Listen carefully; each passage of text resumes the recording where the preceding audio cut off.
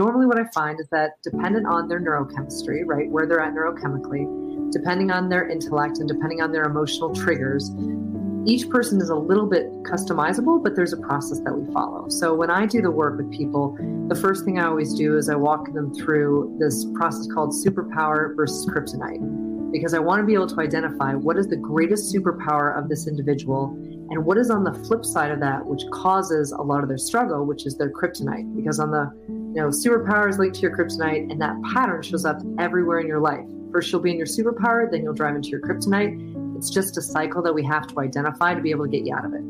So that is the very first step for everybody that I work with, because until you identify that trauma pattern, you really can't go anywhere with them, and they have to see it and have the memories pop up around it to confirm that that is their reality.